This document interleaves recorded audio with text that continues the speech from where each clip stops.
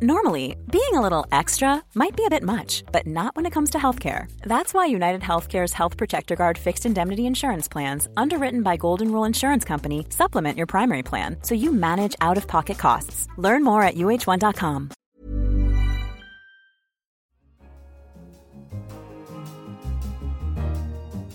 In London, this is The Economist. Welcome to Tasting Menu, our regular roundup of the creme de la creme of the week's stories, plus a few that might take you by surprise. I'm Anne McElvoy, head of Economist Radio. And on your menu, the Chilean farmers fighting drought by harvesting the mist. Is the era of ownership on its way out? And a dispatch from the land of the midnight sun. But first, after a news-heavy week, The Economist had 3 different cover stories around the world. In Britain, we tried to decipher another week of Brexit chaos, while in Asia and the Americas, we took stock after Donald Trump and Kim Jong-un's historic handshake. But in the rest of the world, we took a longer view. Almost 30 years after Francis Fukuyama proclaimed the end of history, our cover leader asked, is democracy in trouble? Indices of the health of democracy show alarming deterioration since the financial crisis of 2007-08. The most worrying deterioration, going by both the number of countries and the speed of retreat, is in the fragile young democracies of the emerging world. From Venezuela to Hungary, these reversals reveal striking similarities. The sickening of a democracy seems to have 4 stages. First comes a genuine popular grievance with the status quo and, often, with the liberal elites who are in charge. Second, would-be strongmen identify enemies for angry voters to blame. Having won power by exploiting fear or discontent, strongmen chisel away at a free press, an impartial justice system and other institutions that form the liberal part of liberal democracy. Eventually, in stage 4, the erosion of liberal institutions leads to the death of democracy in all but name. But it isn't necessarily terminal. In recent weeks, Malaysians voted out Najib Razak and the UMNO party that had ruled since independence. Protesters in Armenia broke a decade of one-party rule. Even Turkey is not doomed. Opposition parties have a good chance of winning control of parliament this month. We offered some effective remedies. The main one is that institutions matter. Western democracy promotion has often focused on the quality of elections.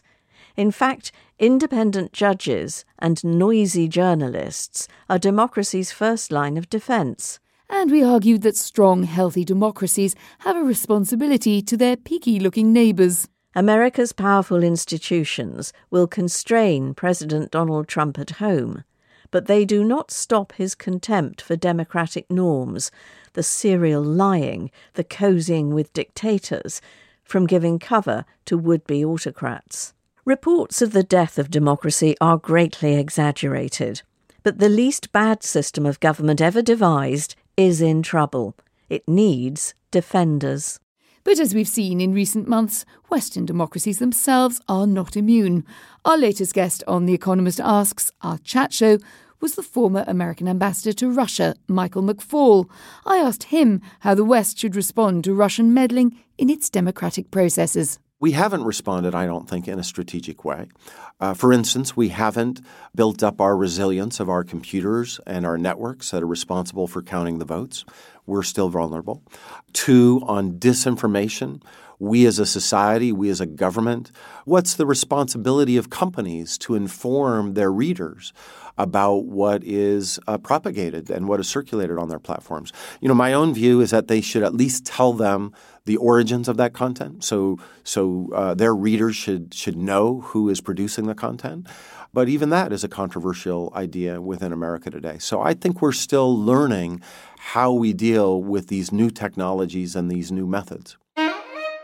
A couple of weeks ago, we asked listeners what you thought humans' main source of energy would be 100 years from now. Many of you thought solar, with good reason. The sector's grown at 40% a year for 2 decades. But that sunny horizon is clouding over. Henry Tricks, our energy editor, popped into our Money Talks podcast to tell us more. If this is a solar coaster, you have to picture China as very much the first wagon in the carriage. It leads the industry up and it takes the industry over the precipice. Last year, it accounted for half of the solar capacity that was installed around the world. But it's come at a cost. The subsidy bill, or rather the deficit in its subsidy finances, has now reached about $19 billion.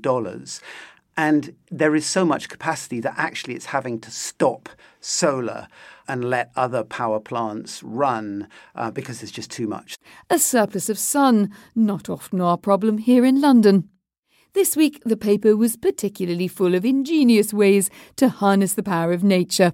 In the Americas section, our correspondent visited Los Tomes in Chile, which has endured a decade of drought. Hope for Los Tomes in Chile's Coquimbo region comes in the form of 3 60-square-metre nets stretched between poles on a ridge above the community. These atrapanieblas capture droplets from the fog that rolls in from the sea 4 kilometres, that's 2.5 miles away. They trickle down to a pipe, which channels the water to 2 troughs at the foot of the ridge, from which livestock drink. These farmers are turning mist into money. At Majada Blanca, a goat-herding community north of Los Tomes, 3 150-square-metre fog catchers feed a plantation of young olive trees, a splash of green in the brown scrub. When the trees mature, they will produce 750 litres of organic olive oil a year, which the comuneros will be able to sell for about $12,000. It's the fog that keeps on giving. We'll be pioneers in the production of quality olive oil made with fog water, says one of them, Ricardo Alvarez. A privately owned brewery in Peña Blanca was quick to spot fog water's marketing appeal. It is the main ingredient of its artisanal beer, called Atrapaniebla. If parched Coquimbo is to catch more people, it will need more fog catchers. You're probably used to your podcast being punctuated by messages encouraging you to subscribe. And bear with us, you can get your first 12 issues of The Economist for just $12 by going to economist.com/radio offer. But in recent years, the range of things you can subscribe to has exploded, from music streaming to office space. In our latest science and technology podcast, Babbage, Tien Svo, the founder of Zuora, a subscription software company, argued that owning stuff is so 20th century.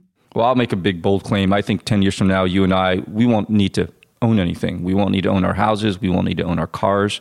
We won't need to own anything. Just think about lots of people now just go from Airbnb to Airbnb on a monthly basis to explore the world. And this is where the world is going. I think 10 years from now, there won't be a need to actually own anything. So we'll end up owning a smartphone and underwear, and that'll basically be it. And a rucksack. Well, there's lots of services out there. There's subscription sock companies. There's subscription underwear companies. Oh my God, it's already happening. It's already happening. One of our listeners wasn't so sure. Halima Brewer wrote in to say, what about people who have little or no money? What about the homeless or the mentally ill or disabled? How can everyone be included in a subscription economy? As normal, economists seem to be thinking of a phantom population without its usual problem of income distribution. Well, what do you think? Write to us about this or any of our stories. radio@economist.com. We do enjoy reading you.